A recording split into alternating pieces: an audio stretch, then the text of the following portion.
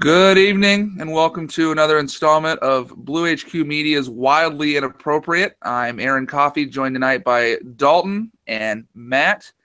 We've What got up? some good news, some bad news. I guess we'll just go ahead and get it started. So, guys, what do you think of the surprise McAfee announcing that he was retiring out of nowhere? Well, I mean, there's a lot of things I thought. He's kind of been hitting at it, because some of his Twitter posts he puts, I don't know how much longer I'll be kicking these foosballs, but I sure do love it. So it's kind of always in the back of my mind, but when he says that, it's like, okay, 5-6 years. It stunned the hell out of me because when I got a text message this morning says, you see that McAfee retired. My actual response to him was, shut the fuck up, you're a liar. But then I get on Facebook, of course it's everywhere. So yeah, I'm completely stunned and it's disappointing. I was in my car actually on the way home last night. It was pretty late, and the first thing I saw was the score update, and asked my fiance. I think I screamed like a little girl in the car. I was devastated. Pat McAfee is one of my favorite players to ever don the uniform. And I'm not sure if you guys got a chance to watch the video in which he did it, but the video itself was hilarious. And if you had just seen the video, you would have thought it was a joke, but it was just Pat being Pat. It was hands down one of the funniest ways I've ever seen somebody retire from the game. Well, for sure. Yeah, the video was absolutely classic. Between Greg Olson making fun for it being a press release or press conference, and him talking about holding Vinatieri's balls, pretty classic Pat McAfee. And honestly, if I was watching it last night live, I probably would have thought it was a big joke too. But it really didn't set in until an actual release from Colts.com came in. And I'm like, son of a bitch, this is real. So I cried, I soiled myself, and I feel better now. But I got to tell you a funny story about McAfee, and it kind of sets the tone for the type of guy he is. It was his rookie year, 2009.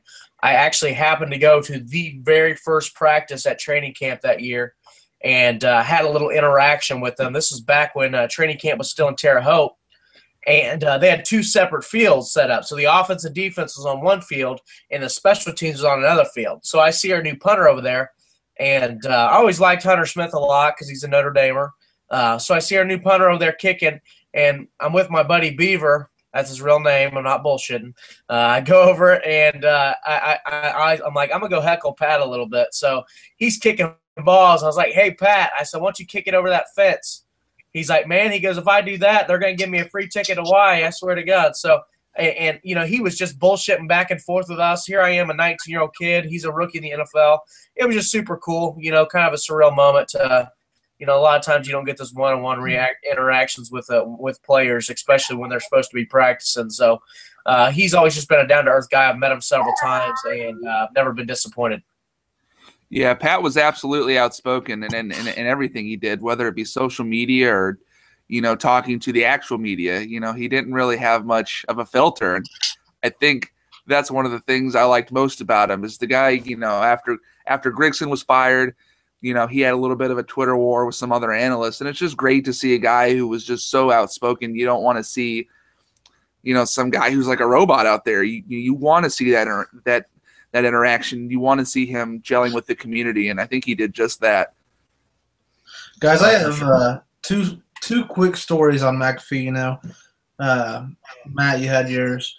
I've been to a couple different training camps over the last few years, and McAfee was always that guy who, no matter what, he would take the time to talk to fans, sign autographs, and just be a genuine person. The first time that I ever really met Pat, there was a kid, probably 5 or 6 years old, standing up by the fence, and he was yelling out, like kids do, Pat, Pat, Pat. And McAfee stopped, and he looked at him, and he was like, what's your name? And the kid said, Ryan. And Pat looked back at him, he's like, Ryan, Ryan, Ryan. And they kind of shared a laugh, and Pat walked over and picked the kid up and let him out on the field. And the kid wanted his football signed, and he had asked Pat if he would punt it to him. So, of course, Pat said, go over there, 10, 15 yards. And sure enough, he kicked the ball to the kid, and then he signed it and lifted him back over the fence. And it was just really cool to see, him do something like that for a kid. And then the second time, it was the last training camp I went to. It was last year. I went with a buddy, Evan, and we're standing there, and he's got a poster that they hand out, and I got this, football that I'm trying to get signed. And so, we're both reaching out. You guys know how it is, and most fans know how it is at training camp. And Pat just happens to grab my football and, autographs it and hands it back, and he doesn't see my buddy's poster. So he goes down the line, and my buddy looks at me, and he's like, "You dick." He missed my poster. So just dicking around, I yell out. I'm like, "Hey, Pat, you saw my buddy's stuff, so he's not mad at me?" Never in a million years thinking that he would hear me or respond or even look my way. He's 10, 15 feet away from me at this point with crowds of people, and he hears me, and he turns around and he's like, "What was that?" And I said, "Well, you saw my buddy's poster, so he's not mad at me." And he said, "Well, who's your buddy?" And I said, "Right here, his name's Evan." So he stopped what he was doing and came all the way back, signed his poster, had a conversation with him, and he went on his way. I mean, McAfee, man, he's the kind – it's really sad this year. The Colts have lost two great players and great people in the community, in Robert Mathis and Pat McAfee. The last true horseshoe guys, kind of the conversation we were having before the podcast went on is Irsay and Grigson and Chuck always talk about these horseshoe guys. You could really say that Robert Mathis and Pat McAfee were probably the last two guys that represent the horseshoe the right way. I mean, you could probably make an argument for Jack Doyle and Andrew Luck, of course, but I mean, these are guys that were at community, played their ass off, and would just always represent themselves and the city and the team with class and grace. So, that hurts more than his play on the field, And the good thing is he's staying close to Indianapolis. He's actually staying in Indianapolis. But, not being able to watch him on Sundays, that sucks completely. Well, I don't know if you guys realize this or not, but to talk about the old horseshoe guys, a lot of those players are still in or around Indianapolis, working for the community, doing things for the community, and it's just Marlon Jackson, Ryan Deem, Gary Brackett, all these guys are still huge members of this community. And it just goes to show you that those guys were more than just football players. They were more than your athletes that you watched on Sunday. And if they got traded or they left, so be it. They became part of this thing that was much larger. It was like a family. Everybody would gather around on Sundays and root for them. And it was genuine. It wasn't, oh, well, if they lose a couple games, I'm going to not, renew my season tickets. It was heartfelt, and it was something special. And hopefully Chris Ballard can get us back to that. Yeah, McAfee, I mean, absolutely hell of a guy. Matt, you said, not just off or on the field, but off the field as well. There was a story that a lot of people probably weren't fully aware of because Pat wasn't the type to take, all the credit for, the things he did. But, December of last year, Pat McAfee went and paid the electric bills of 115 families in the Indianapolis area. Went and paid them off, and people woke up to phone calls, saying thanks for your payment. And, they just weren't sure what happened. They just know they had this payment made. And, Pat did a lot. He had his lows in Indianapolis. Everyone knows the canal story, and he's had his highs, but he's sticking around. He's doing his thing with Barstool Sports, and there's, at this point in the game, with it being so fresh, you hate to speculate, but it's not like Pat said that a return to football was not ruled out. Like, you want to remain optimistic that maybe after a few years, when everything's healed up nice, he'll consider it. I'm sure everyone does.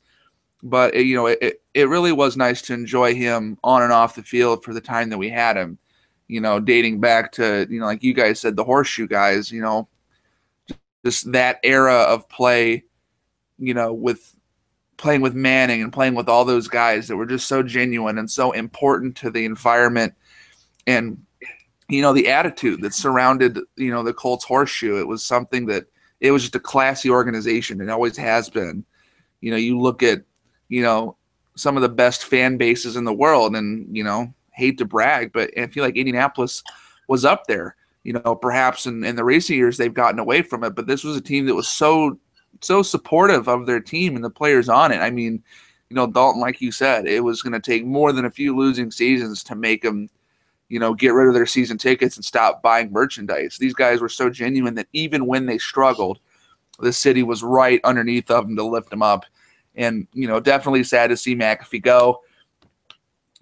Obviously, you have to wish him luck in his future endeavors. And just in the back of your mind as a Colts fan, you hope that there is some sort of return on the horizon. Well, I mean, this transcends, beyond football too. You're talking about a guy that was making millions of dollars and left it to pursue his passion. I mean, you can't help but just appreciate that. I mean, no matter what walk of life you're in, it's just that shows that not everything's about money. You should do what makes you happy and chase your dreams. So I credit him for it, and I love the story, and I love everything he stands for. So. You can't be mad at the guy. You just be upset as a football fan because you don't get to see him, on fourth down anymore. But good luck to Pat, and I wish him the best. And I'm sure he's going to do fantastic because he's that type of guy. Guys, one thing that I wanted to touch on real quick, and we had an article go up about it, 2 days ago, is I've seen a lot of rumors and speculation, and really I think what it is just hope from the fans that the Colts are going to bring in these big-name guys this offseason. They got a ton of cap space. I just don't think it's going to happen, though, to be honest with you. The Poes and the Eric Berrys and those guys of the world, yeah, Ballard's coming from Kansas City, but it just doesn't make sense. Based on average market value, just for those two guys alone, you're looking at, relatively $13 million and $9 million apiece in yearly salary. That's $22 million for two players on a team. I mean, it's not going to be a strong contender for at least 2 years. Next year they're not going to go out and they're not going to win the Super Bowl. I'm sorry to tell you. They might win 11, 12 games. They have a weak schedule. They're not going to win a Super Bowl next year unless something drastic happens. Chris Ballard is going to build this team up the right way through the draft, their own guys. He's not going to go out here and spend, millions and millions and try to be good enough to win the AFC South and then get blown up by the Patriots. See, I think one of those two guys I think would be worth paying for just because I really think he's that much of a game changer, and that is Eric Berry. I think if you have an opportunity, if Eric Berry's interested in coming to Indianapolis, you pay that guy what he wants to. Another guy that I think you could probably get for a relatively good price just because he's had some off-the-field issues is Chandler Jones. I'd like to see Chandler Jones in blue and white because he can rush the passer. And you could probably get him for a decent price because he's kind of a jackass off the field, like the rest of his brothers, unfortunately. So I'd like to see. I don't think Arthur Jones will be back. So maybe we just swap brothers, and maybe John Jones can, quit giving his brothers illegal drugs and they can stay clean, and they can get after the passer because we rush the passer about as well as Rosie O'Donnell runs up a hill. So let's we need some improvement in that area. Yeah, Dalton, I tend to agree with you. I don't think this is going to be a team that we drastically see turn around. I think that this is going to be a team much like, your Seattle Seahawks, who find talent in the draft. They find this young talent and it gels, and you've got a defense and an offense that is so cohesive and just works together so well that even when some of the pieces are a little weaker, you see just absolute dominance. And, as a fan, I would be slightly upset if they didn't spend at least some of the cap space that they're looking at because, there are some holes you can fill in the draft, and there are some positions where you just need not necessarily veteran as in 30-year-old, but, been in the league a few years type leadership. I think other than Vontae, the defense you're looking at right now really lacks a true leader. You've got guys like Walden. You had guys like DeQuell Jackson. Robert Mathis. Mathis obviously no longer here. Walden looking free agency in the face. You need a guy that's going to come in and anchor that defense. But I think long term, as far as winning years down the road and winning consistently, you need to hit the draft. And I feel like Ballard is the guy to do that. Now, Ballard, history has shown, is not afraid to go after, those risque guys, the guys who have off the field issues, the guys who are unable to, play, a full season in college. Tyreek Hill was kicked out of college. Marcus Peters had some off the field issues of his own. But you look at these guys now. Marcus Peters is playing at a Pro Bowl level. I mean, is just a ball hawking corner. And you've got Tyreek Hill, who was sentenced to 3 years probation for his crimes and is now one of the most electric returners in the league. I don't condone that by any means. I'm not saying go out and draft these scumbags who can't keep it legal, but Ballard has that history of drafting guys and not necessarily ignoring the past, but giving them a second chance in that sense. So I'm excited to see what the draft holds. I think I speak for all Colts fans when I say that I'm not going to have to worry about the Colts taking a wide receiver in the first round this year, or a tight end or a quarterback or something dumb like that, like we would have expected Grigson to make. But definitely, Matt, your comment about the pass rush and Rosie O'Donnell is 0-2 accurate. I'm sick and tired of sitting down on Sundays and watching Rosie O'Donnell try to get up that hill, man. I think we really need to get her some help. We need to do something to make that climb a little bit easier. Guys, if I could jump in here real quick. First of all, I'd like to let everybody at home know that before the show started, we were talking, and Aaron is actually a huge advocate for signing Aaron Hernandez. Be a free agent for a while. Hey, if he can murder defenses like he murders white women, then I'm all for it. In all seriousness, though, I have in front of me here some stats from Kansas City. Nothing from the penitentiary or anything like that. So sorry, Aaron. But so just to kind of look at Kansas City's defense and where they went. 2012 was the year before Ballard got there. Now, obviously, Ballard wasn't the general manager there, but he did have a key role in scouting. He was one of the guys in the rooms when decisions were made. So 2012, before Ballard got there, the Chiefs went 2-14, and they were 25th in the NFL in defensive points per game allowed. They were bad. Not good, no. 2013, they were 5th in that statistic. 2014, they were 2nd. 15, they were 3rd, and 16, they were 7th. So all 4 of Ballard's years there, they were in the top 10, which is pretty outstanding from where they were the year before. Also, as far as takeaways go, now this stat I was only able to track back until 2014. But even in 2014, now keep in mind that defense was still 2nd in the league in points per game allowed. But 2014, they were 21st in takeaways. They had 6 interceptions and 7 fumbles. Wow. It is what it is. 2015, obviously the guys that made the decision saw that they needed to change that. Because in 2015, they were 2nd in the league in takeaways with an astounding 22 interceptions and 7 fumbles. Woo.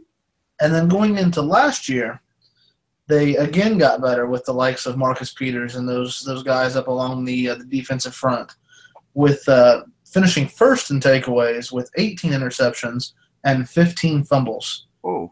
So, I mean, that defense that Ballard helped build was outstanding.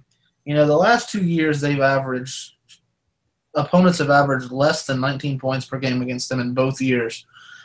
The key thing about that is if anybody remembers a statistic involving 19 points per game in the Colts recently, I believe it was Colin Cowherd who pointed out Andrew Luck is 25-0 when the defense holds opponents to 19 points or less.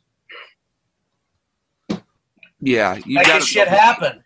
You've got to build the guy a defense.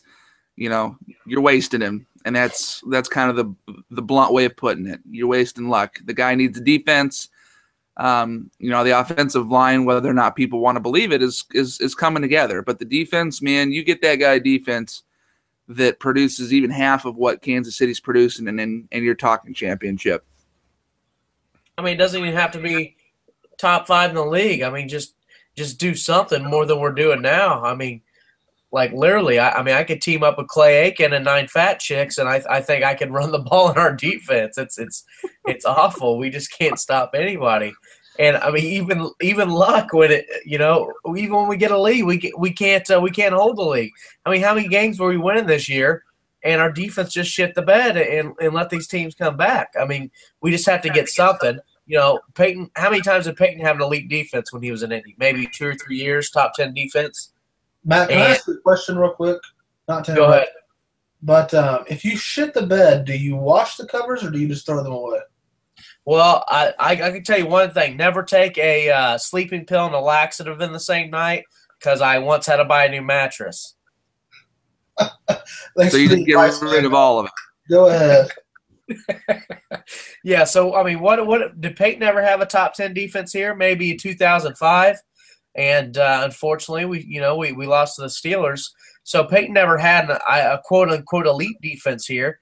And still made moves, but the thing is, our defense could play with the lead because we could rush the passer. So if we were up on guys, we forced them to throw the ball, and if they're throwing the ball, then they played to our strengths because we could get after the passer. So I mean, we don't have to quote unquote have an elite defense, but just better than what we have now.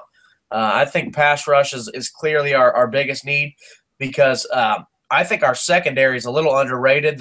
I think they're better than most people give them credit for. But, I mean, if a quarterback's got so much time to throw the ball, it'll pick apart any defense. Guys are going to eventually get open. So, I think by increasing our pass rush and making that better, it's really going to make a difference for our defense. So I think that should definitely be our biggest need in the offseason. That's with the draft and free agency. Well, Vontae sure as hell ain't getting any younger, so – that's for sure, but I mean, Vontae, how old's Vontae? 29. I mean, he's in his prime, so I could see Vontae being the top of his game for another 5-6 years. With corners. I mean, Vontae. I wouldn't say Vontae's a speed demon. Vontae plays good in space. He's more. I mean, he's a straight cover corner, dude. The guy's he doesn't get enough credit when Vontae Davis is healthy. That player doesn't catch any balls. I mean, he just doesn't. The quarterback doesn't even look at that end of the field. And I think Vontae looked a little down this year because he was unhealthy for most of the year. But in my opinion, Vontae Davis is an elite corner, and I think we have 2 young safeties. TJ Green made a lot of mistakes this year, but I think Clayton Gathers, if he stays healthy, is going to be a playmaker. And I think we definitely do need a right corner. That's to be determined. I think Melvin made some big plays this year, but I don't see him being a starter long term. I would like us to keep Butler. He's a good nickel corner, but he's not a starter in my opinion. But I would like to keep Butler just for the simple fact that he can play nickel and he can play safety when we do have injuries. But I think getting a right corner is important, and pass rush. Those should be some of our biggest needs in the offseason. All right, guys. Well, I think we will close it off there. Just wanted to thank all our viewers. We hit 55,000 plus views last month, so that's awesome. Thank you for your support. It means the world. Maybe if we could get guys like Aaron to contribute some articles, we can get to 60,000 in a month. But hey, you can't get blood out of a turnip. I will say, just throwing it out there real quick, regarding McAfee. Obviously, sad to see him go. Definitely go try to check out the article, Top 5 McAfee Moments, titled Saying Goodbye to Boomstick. Reminisce with me, and you guys, if you're as upset as I am about this, you need some way to cope. So let that be it. Let me be your coping mechanism. What a shameless plug. He also sells LuLaRoe, ladies, if you'd like to check that out. Just go to facebook.com/Aaron is a woman. Again, that's facebook.com/Aaron is a woman. Starting Mary Kay next month, so. Hey, Aaron, I'm telling you right now, my nuts will not fit in a single pair of leggings. My balls will not fit in a single pair of leggings. We probably got something for you, man. I hope so. Jesus. Hey, one more thing before we go off, guys. Go Falcons. Fuck the Patriots. I hope Tom Brady breaks his legs. And I mean that in a Christian way. Go Falcons. Just saying, I called Falcons 38-24 2 weeks ago, so we'll see if I'm right. 2 touchdowns, ballsy. So without further ado, thank you for listening to Blue HQ Media's Wildly Inappropriate, and have a fucking great night.